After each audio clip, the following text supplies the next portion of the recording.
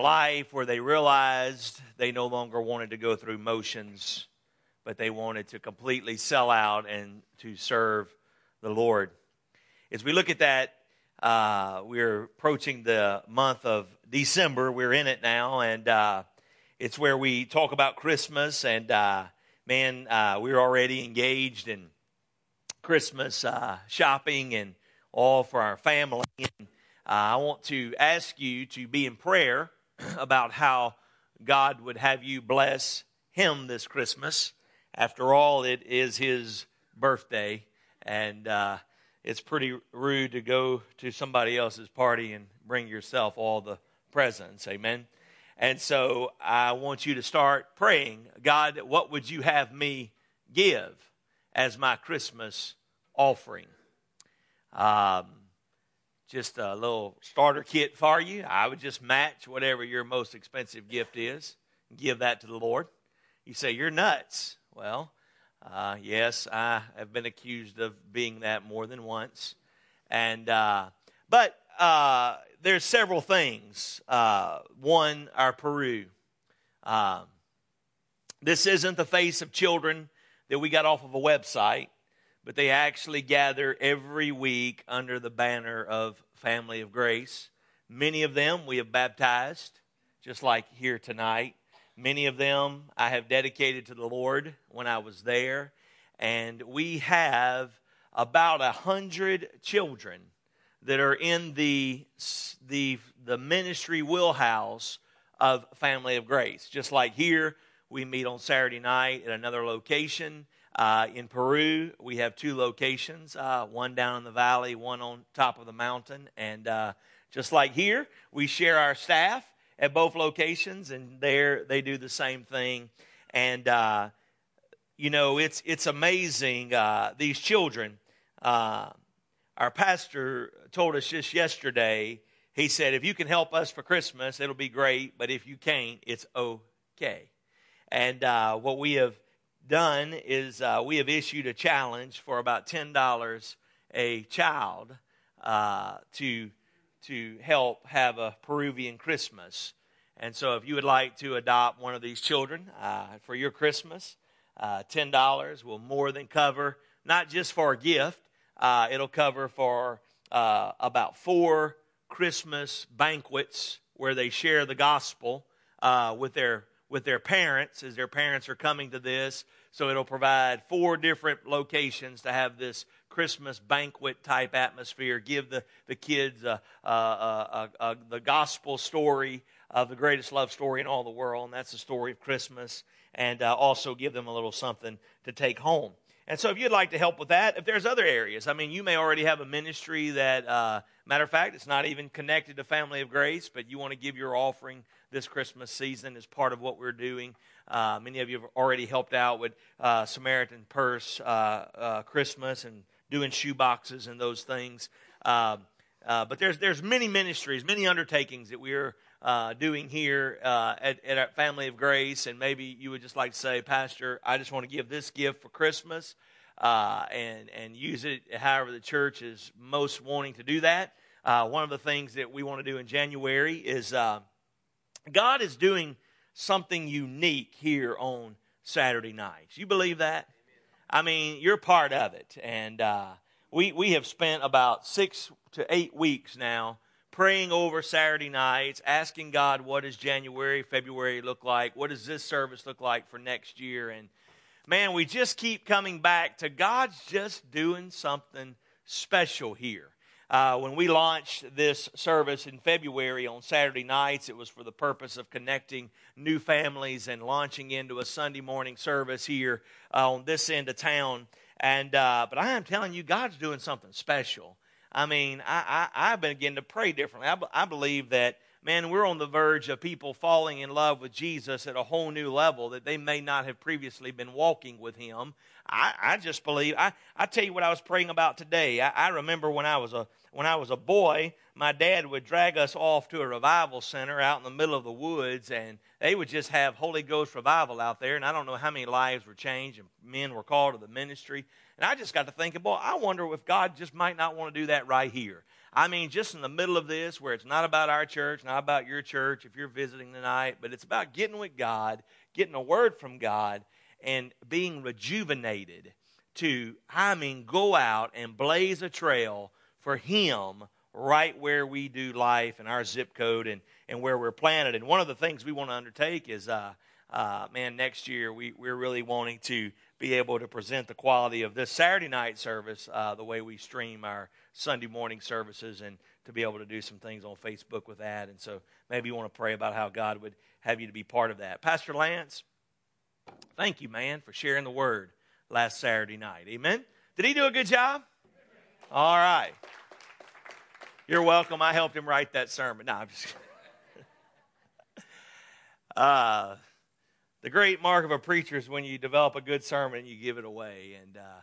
And thank you for sharing that sermon last week. And we've been dealing with the subject of faith and prayer, going back to that statement that Jesus said, if I go away, you can do greater things. If I go away, you can do greater things than if I remain. Began to talk about believing prayer. Prayer that says, say to the mountain, be picked up and moved in, cast into the ocean. It would be moved if you have enough faith as a grain of a mustard seed. And then we began to move a little bit further, and we went through the Lord's Prayer, and we broke that down, and we looked at how that is a model that we should build our prayer life on. Not necessarily when you're stuck in traffic and talking to God at the red light or driving down the highway, but when you are in prayer, that we should model our life after that passage of Scripture. It's the foundation that we build upon. It's the walls that we build our prayer life on. And God's just doing some unique things with that. And you may remember in the very beginning of that, when it talked about your kingdom come, your will be done on earth as it is in heaven. We talked about a prayer that's pure. You remember we had a lot of our sermon was devoted to that, about making sure our prayers are pure, of pure heart, that they're not of our kingdom come and our will be done. You know, that's how a lot of it is today, is that Lord would give us our kingdom here on earth instead of letting your kingdom come here on earth. Matter of fact, a lot of churches, that's their building kingdom. They're building their kingdom when God called us to build His kingdom. And last week, Lance preached an excellent message on the two different men that went to pray, and the position of prayer, and the heart, the prayer that God hears. And we were looking at that, and a prayer that is either seen or a prayer that is heard. Prayer that is heard. I remember when I told this story just yesterday. When I was a boy, they had these two brothers sat next to each other in the church that we grew up in, or when I was a teenager, and they was famous. One of them was famous for going to sleep. He never, I guess, like my father-in-law would say, he never slept through a good sermon, but he slept through a bunch. And one day the preacher he was sleeping, and the preacher had one of those long ministerial pauses. You know how some preachers do, and about that time his brother nudged him and said, he called on you to pray. And all of a sudden, he jumped up and started praying in the middle of the sermon. And a prayer that is seen or a prayer that is heard. And, well, what a great job you did. And as you talked about that last week, I began to think about a prayer that is focused. And I want you to look tonight back in the book of Matthew in chapter 6. I've never seen this before. I love the Sermon on the Mount. Can't tell you how many hours that I have spent studying the Sermon on the Mount. But I have missed this in all my years of studying it. The disciples come to Jesus and they say, teach us how to pray. And he goes through the model prayer that we should build the framework of all of our sermons on. Our prayers on. And then he moves in, deals with forgiveness, and then he moves into a couple of different subjects. Now, here's what I understood of this, is that Jesus gave a Sermon on the Mount, and as a matter of fact, I've preached it this way, and I'm not saying it's wrong, but I'm saying I don't think I fully understood the context of what he was really saying. You see, because I always thought now he's moving into a whole different subject about fasting. And then he moves into a whole different subject about money and possessions. And then he moves into a different subject about being anxious and having anxiety and worrying. And then he moved into judging and asking and seeking and knocking that the door may be open unto you. And I have looked at that as a bunch of different sermons. Matter of fact, I've probably preached them all as different sermons over the last 20 years. But what the Lord showed me over the last week is that you got to remember this is one sermon. It's called the Sermon on the Mount. It didn't say it was called the sermon series for the next 6 weeks on the Mount. It's the Sermon of Sermons. And it's a seamless transition. So here's what I want to do. I want to read it for you, and then I want to come back tonight and make a couple of points on this.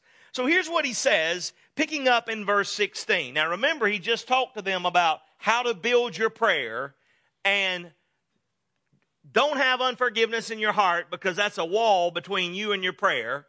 And then here's what he says.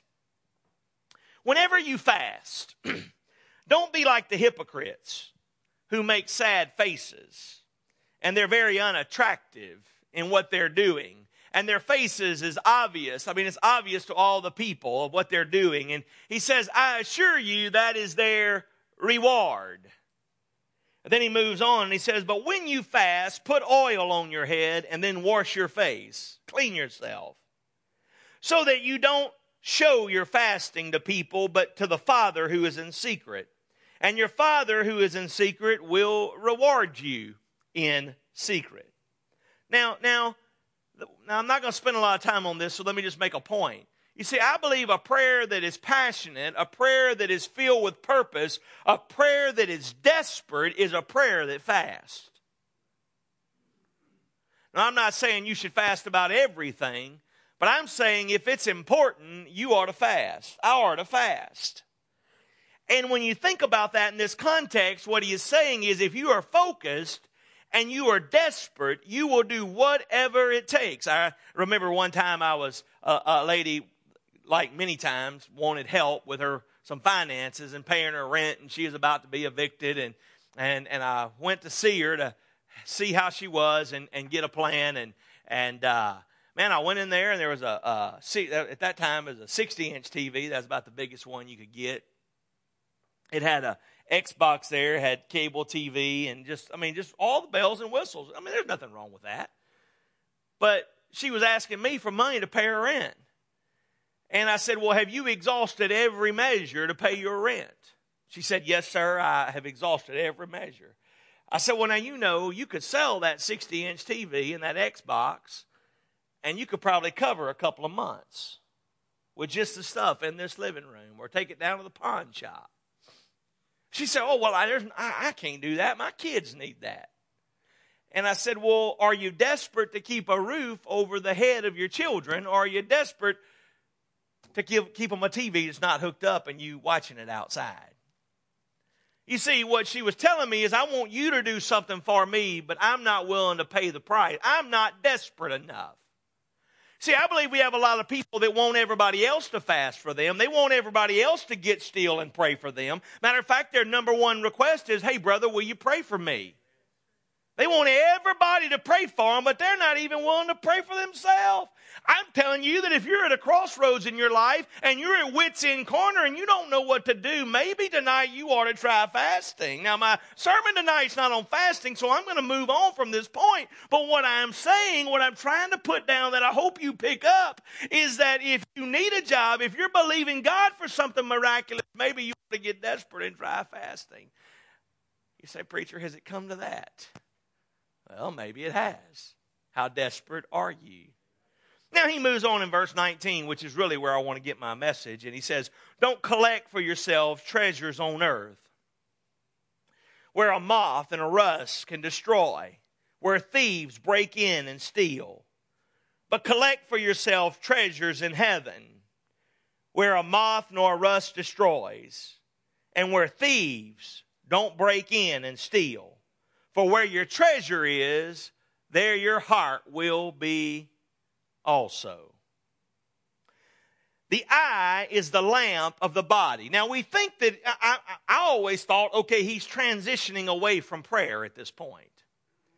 And he says the eye is the lamp of the body, and if the eye is good, the whole body will be full of light. But if the eye is bad, then your whole body will be full of darkness. And so if the light within you is darkness, how deep is the darkness? Now, if you're looking for something to tweet out tonight, and hashtag, that'll get some conversation started. If the light within you is dark, how deep is the darkness? And then he moves on and he says, do not love the world or the things that belong to the world, for if anyone loves the world, the love of the Father is not in him. And so as we look at this, he's teaching us this, and he moves into verse 24. Now, no one can serve two masters. No one can serve two masters. He'll either hate one or love the other, and be devoted to one or despise the other. You cannot be slaves of God and of money. This I'll tell you, verse 25, don't worry. Don't be concerned about your life, what you will eat or what you will drink, or about your body or what you will wear. Isn't life more than food and the body more than clothing? Stay with me, verse 26. Look at all the birds of the sky. They don't sow nor reap or gather into barns, yet your heavenly Father feeds them every single day. Aren't you worth more than they to me? Verse 27. Can any of you add a single cubit, which equals 18 inches roughly, to your height by worrying about it? And why do you worry about clothes? Learn how the lilies of the field grow. They neither toil nor spin. Yet I tell you that even Solomon in all of his glory was not arrayed like one of these. Verse 30. If that's how God clothes the grass of the field, which is here today and burned up tomorrow, won't he do so much more for you? Why do you have such little faith? I'm almost done. Stay with me. So don't worry, saying, what will we eat, or what will we drink, or where we will work? For the idolaters eagerly seek all things, and your heavenly Father knows what you need.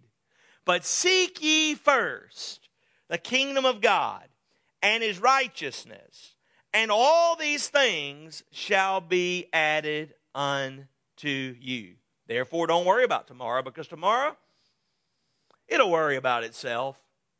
Each day has enough trouble of its own. Now, if you stay in the context of this, you go into chapter 7. Now, you got to remember that the Bible was not written in chapters. That was done later by humanity so that it was a flow of reading. And then he comes back, and I'm not going to preach on this because I preached on it a couple of weeks ago. In verse 7, he talks about keep asking, keep seeking, keep knocking. All these things will be added unto you. Now, the Lord just showed me this, or I'd have preached this series in a different order. But here's the thing I want you to understand. It's a seamless conversation, sermon about prayer. He comes out of the structure of prayer, and he says when you're desperate, you need to fast and pray. And then he moves into the next phase of it. And he starts talking to them, which makes us think it's something completely different, but it's really not.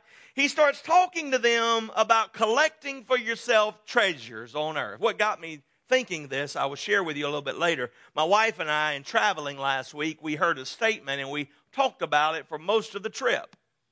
And I heard that statement, and I read it in the context of this passage, and it really messed with everything I had been preaching for 20 years.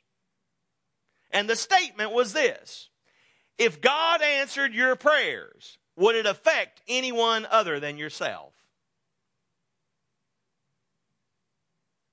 If God answered your prayers, would it change anybody else's life other than your own? And I thought about this verse: don't collect for yourself treasures on earth where moths and rust destroy and where thieves break in and steal, but put your treasures in heaven where your heart is. For where your heart is, there you will be. Where your treasure is, there your heart will be also. Now, I started thinking about that, and I was thinking about that in the context of the next verse. These next two verses, Pastor Joey's always confused me a little bit because he moves into this eye and soul and lamp and window, and I'm like, I've always thought, what are you talking about? And then I thought about that passage of Scripture in 1 John chapter 2 where it talks about all the things of the world, the lust of the eye, the pride of life. And how the eye is what leads us astray.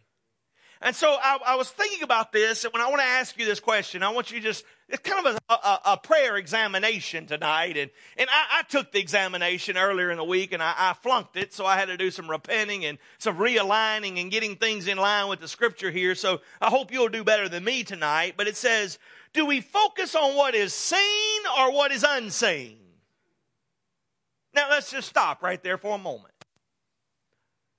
When you start praying, ask yourself, do I spend more time praying about things I see or things that I do not see? Whew, that's a tough one. I mean, we see failing health. We see failing relationships. We see people struggling with addictions or things of that order. You see it affecting their life. You know, we see many things. We see the new job we want. We see the new house we want. We see the new thing we want. Are we spending more time praying about the things that we see or about the things that we don't see? Why does a person struggle with addiction? Well, because there's something in their life that's broken. And that power of the addiction is greater than the other power within them. Therefore, we're not wrestling against flesh and blood, is what Jesus said, but against principalities. When we're praying for somebody who's struggling with addiction, are we praying more for what we see? How their life's a wreck, how their family's embarrassed, how they're struggling with all this? Or are we praying against the principality that is waging war against the soul of that person? Just a thought. And I could break this on down, but you picking up what I'm putting down. And what he's saying tonight is this: are you seeking the treasures here? Have you ever had a treasure? I have. I went into the ministry, and for some reason, I guess because I was the preacher, I ended up with all the family Bibles.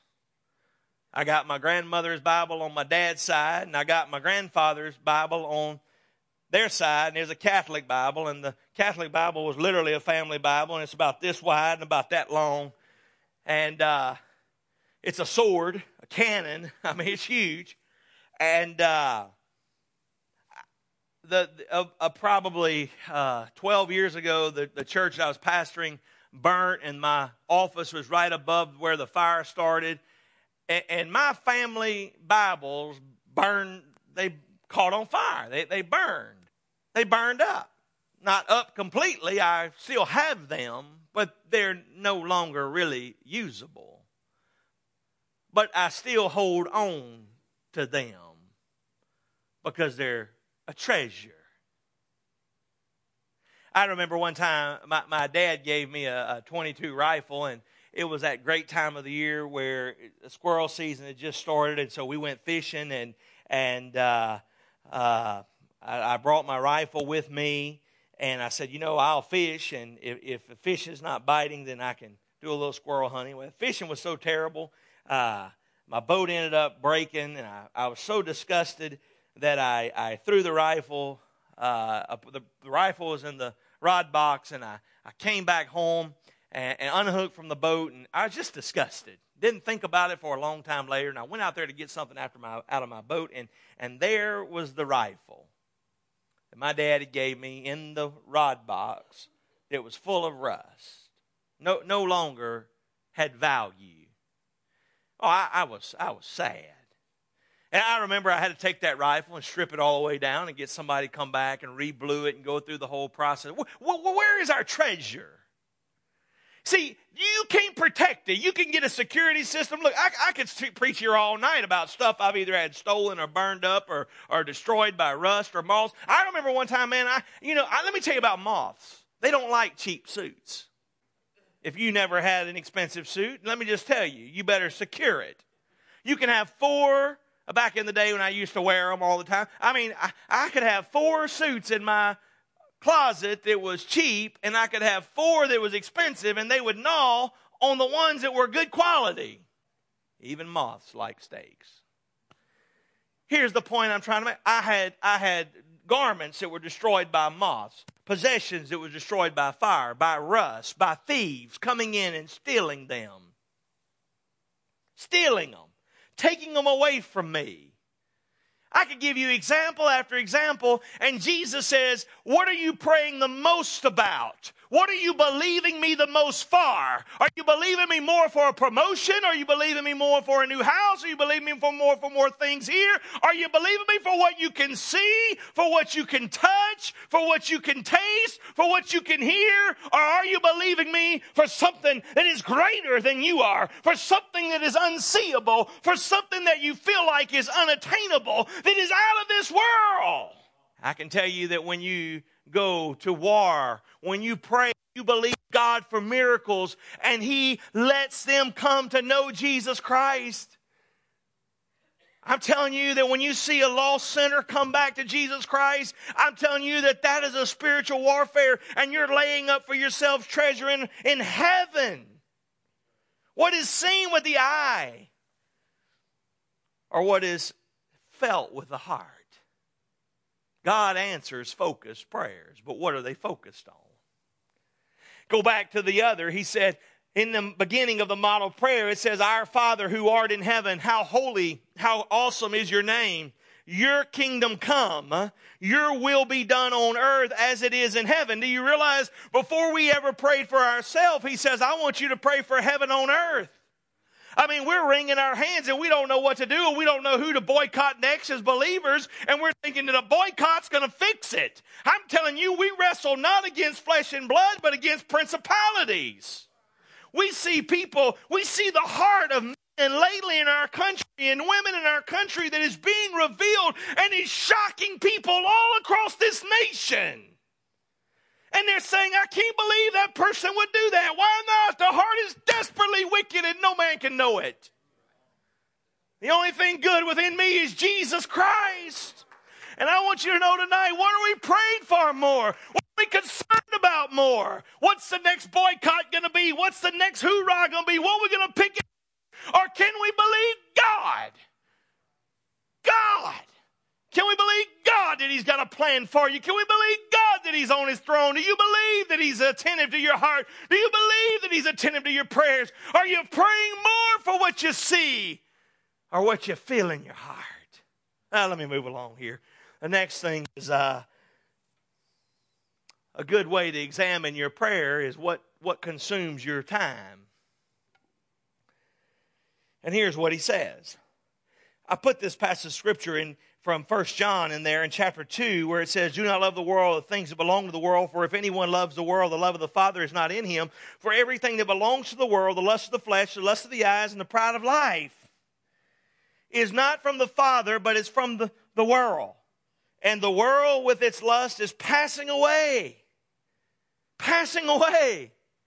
But the one who does God's will remains forever. Where's your treasure at? Where's your treasure? What's the most valuable thing? And then what you can figure out what's the most valuable thing by what consumes your time the most. You know, I think the most unique thing here that we have going on Saturday nights is it's not Sunday. I remember when we started Family of Grace on Saturday night some 11 years ago in January, and we had rented a little spot there across from the Cajun Landing Hotel in that little shopping center across the street, and there had not been a new church start in Alexandria in 25 years. And one Sunday morning, I woke up and a church in Pineville had split, and they were meeting over which was then the Akana Lodge. It's no longer there. It's gone. It's a piece of concrete there. They were meeting there. And then the next Sunday, there was another church in Pineville that had split, and they were meeting at the Best Western. And I remember standing at the door, the windows, the whole side of the church was windows, and man, I just prayed somebody would show up. I mean, we started with 12 people. I'm just saying, God, please let somebody show up tonight. And I was standing there, and we were still meeting on Saturday nights, and I said, God, what are you doing? What are you doing? I told this to the Lord. God, there hadn't been a new church in 25 years in Alexandria, and now you done put 2 across the street from me. What are you doing? And he said, son, do you not think I knew those were going to split before you ever started? Do you think it caught me off guard? And he said, I called you to be faithful. And when God speaks to you that loud, you just respond by, say this with me, yes, sir. I said, okay, Lord, I'll be faithful. Back in those days, I think the only thing that really protected us was we met on Saturday nights. People that will run at the first sign of heat, they're not really going to show up on Saturday nights church. I had some friends that were pastoring churches at that time, had some 60 people come into their congregation in one morning. And there was about 20 of us in our little holy huddle. I thank God for that Saturday night service because it kept the flies out of the ointment, is what it says in the book of Ecclesiastes. I mean, you got 20 people and 60 come in, all of a sudden, they're more than the majority now. But see, when you're here on Saturday night, you're hungry. You're looking for God to do something. It's more than church to you. You know, we've been having conversations about, do we go to Sunday morning? Do we not quit having Saturday nights? And almost all of you that are part of doing both services have been like, we don't know what to do. We don't want to give up on Saturday nights. Why? Because you're experiencing something here that you're not experiencing any other time. And God is growing us together, and we're worshiping, and we're maturing, and we're becoming rejuvenated, and we're becoming energized in a way that it just can't really happen on Sunday morning. Why? Because you want to be here. You're not here out of duty. You're not checking the box. You're not just coming, you know your mama's going to be calling you if you don't show up on Sunday morning saying, why weren't you in church? It's Saturday night, for the love of God. You're hungry. What consumes your time? Seeking God. Looking for God to move. Here's what he says. He says, no one can serve 2 masters. If you look that up in the Greek, it means to give oneself up. You can only give yourself away to one person. Only one person can own the title deed to your life. Who's it going to be? And he goes on and he says, you'll either hate one and love the other, despise one. And here's what he says, and you can't serve God and money. For you King James folks, it says mammon. Let me translate that for you. It means what's jingling in your pocket, which is nothing anymore. It's a piece of plastic. Your prayer life, is it more focused on what you can get or what you can give? Is it more focused on you, me, myself, and I, or others? What gets your time? What do you spend most time praying about? That's why I put this in here. What consumes most of your prayer time? So when you're starting to pray, just say, well, when you're praying, you get through praying, if you've prayed for a long time, which the average Christian would be about 3 minutes, when you get through, how much of that 3 minutes was on, when you look at the structure in Matthew 6, on adoring God, on seeking his kingdom on earth. When you look at that passage of Scripture when he talks about seeking our supplications later, what was most of that 3 minutes spent on? There's some people that I know in my life, I love them to death. I really hate to talk to them. I got this one friend, he was a mentor in the ministry, and I think he gave up on me when my life was broken. But every time you see him, you know he never asks you about himself. The whole conversation's about what God's doing in his life, which is great. I'm glad to know all that God's doing in his life, but everything, the whole conversation is centered around him. I've got friends that litter the countryside that are like that. Not just one. There's preachers that are like that. There's salesmen that are like that. There's the whole conversation's about them. And sometimes I just want to say, okay, after 15 minutes, can we talk about something? We don't have to talk about me. But can we just talk about somebody else? Does anybody else in here know anybody like that besides me? A few, two or three of you? Okay. See, what consumes the time in our prayer life? About what we can give God? Or God, what can you give through me?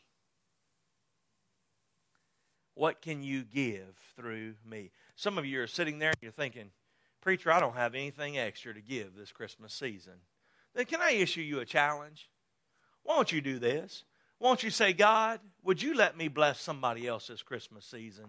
Would you give me an unknown gift so that I can give it away to you, Lord? You're trying to figure out how you're going to finance all your children's stuff and your family stuff. What if you were just in the midst of that, say, God, would you just bless me with something that's unknown so that I can give it away? I remember when Brian gave us 2 vans from over there at the Health South Hospital. I got in there and I cranked it up, and the song on the radio was, I give myself away. Give myself away so you can. I started having a Holy Ghost fit in that van at the hospital. I'm glad nobody was looking. I'm like, look at this. The van was singing to me, I give myself away. It's not coincidence, it's a God dance. God did that. Well, let me give you the next thing here. And then he says,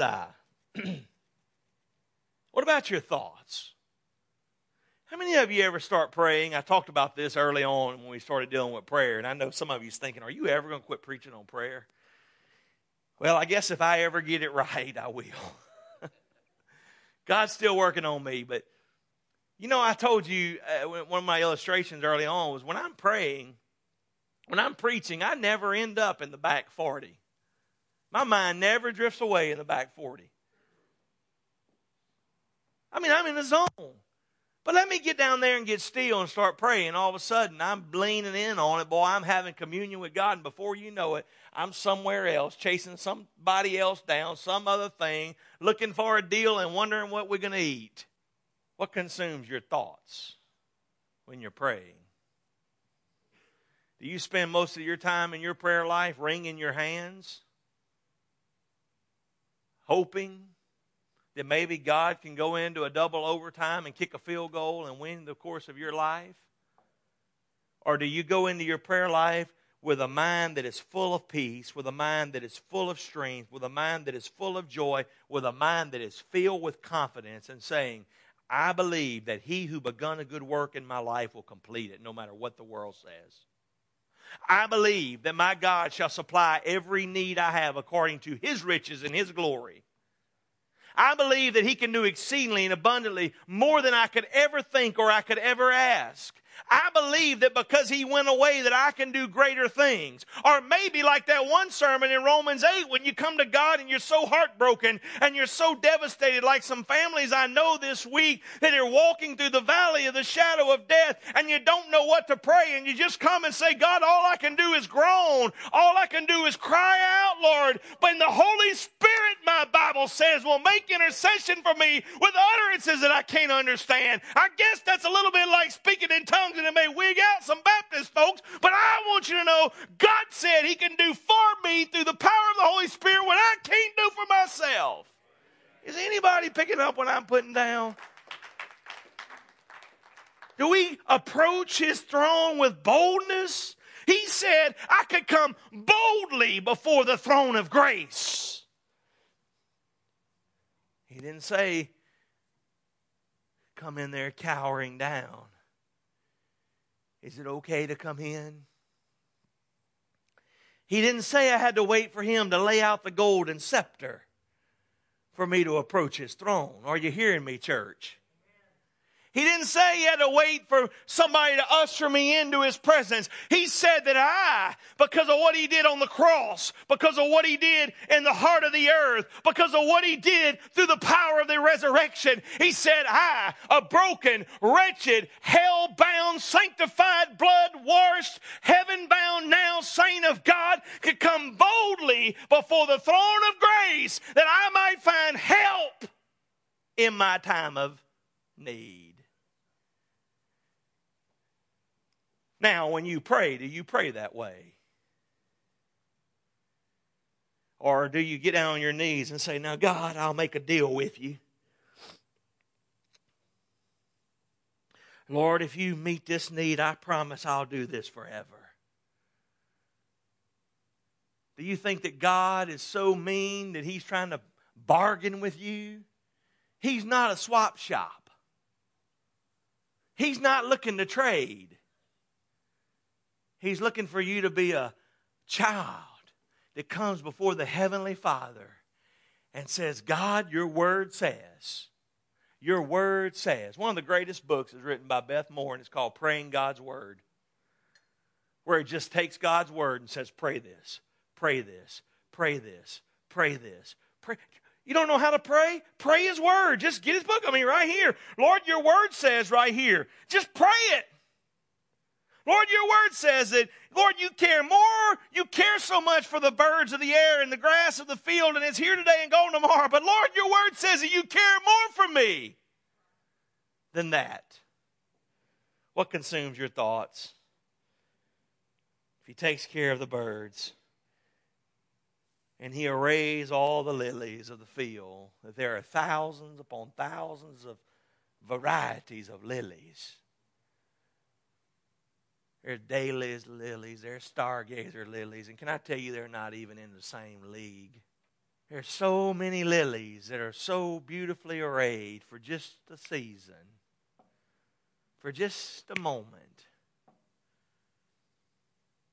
And He says, don't you think I love you more than them?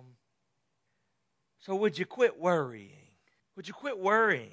And would you turn the table around and put the responsibility on God and take it off of yourself? In other words, let me give you an example. If you're praying about a new job or a new business or a new venture or a new neighborhood, then test the motives of it.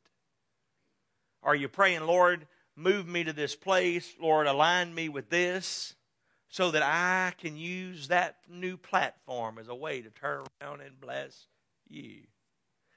I used to, at one of the church I pastored, those guys loved to bass fish all the time.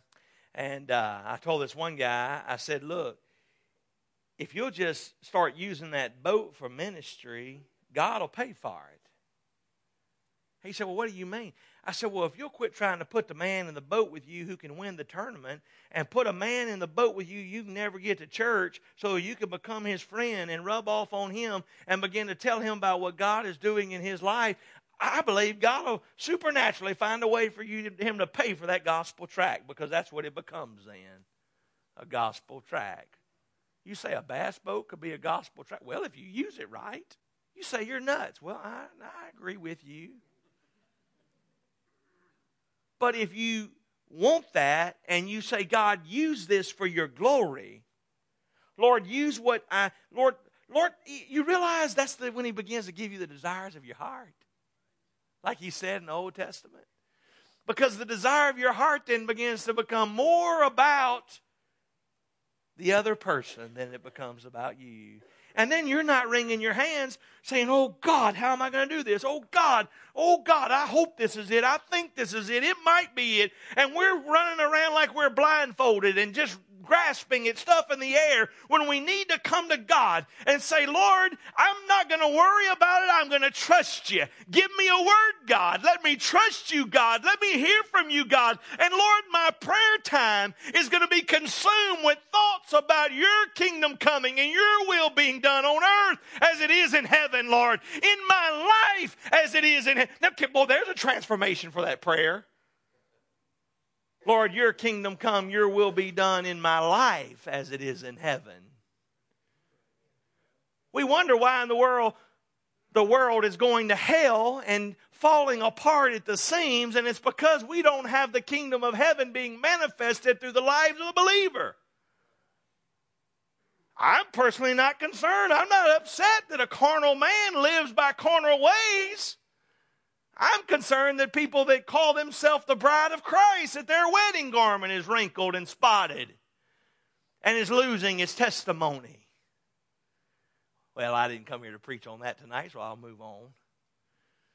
But let me ask you this question. Riding down the road, we hear this statement. If God answered my prayers, would it change anybody else's life? Think about your prayer life. May our life be consumed with trust. With trust. With trust.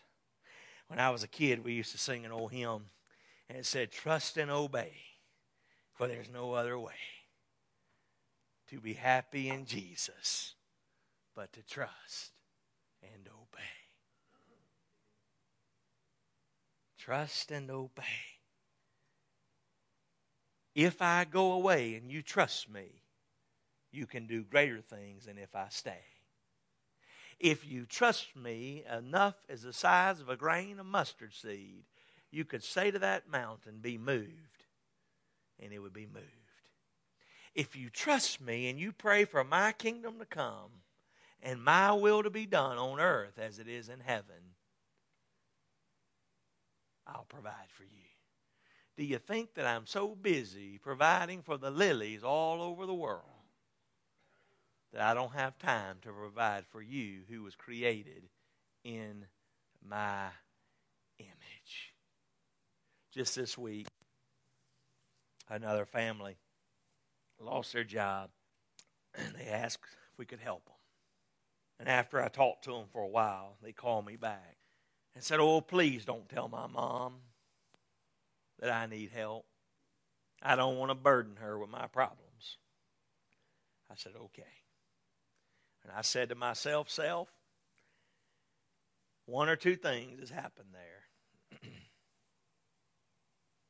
They've either gone to the well so much and messed up so much that they think their parents have run out of help, which sometimes they need to. You need to quit enabling and figure out how do I strengthen them and help them by not just giving to them.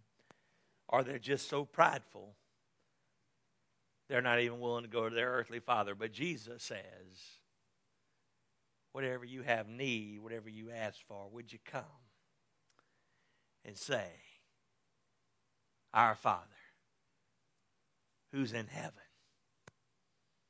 who is so awesome, so big, so strong, so mighty, so holy. Would your kingdom be manifested in my life as it is in heaven? And Lord, you know what I need today more than I need it myself, more than I know it myself. So Lord, would you give me what I need for this day? And Lord, would you forgive me? And that's where you confess the stuff in your life of where I've messed up. Lord, would you let me trust you? Your kingdom come, your will be done. Give us this day our daily bread as we forgive those who's trespassed against us. And oh, by the way, God, yours is the kingdom. Yours is the power. Yours is the glory forever and ever. Can I get a witness? Amen. What is your prayer life consumed with? The time of your prayer. What consumes your prayer time?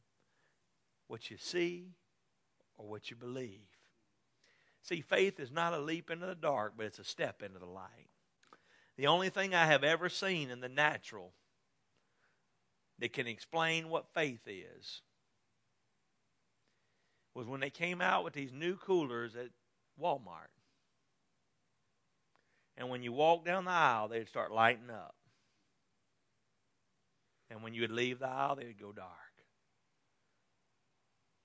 There's just enough light for the door that you're in front of. And that's how our Heavenly Father is. It may be dark when you put your foot out, but when you put it down, there will be just enough light for the step that you're on. Would you trust Him tonight, church? I wonder if some of you would take a Christmas challenge as unbelievable and examine your prayer life. The amount of time and what you're spending it praying on, what you're spending trusting Him. Are you just going through the motions in your prayer life? Just going through it? You ever find yourself, I remember when I was younger, I'd find myself, I just prayed the same thing. You know when I knew my prayer life was bad? My grandma died. She was sick for a long time, and I prayed for her for so long that I was praying for her even after she was gone. It was just such a habit. Lord, I pray for Mama.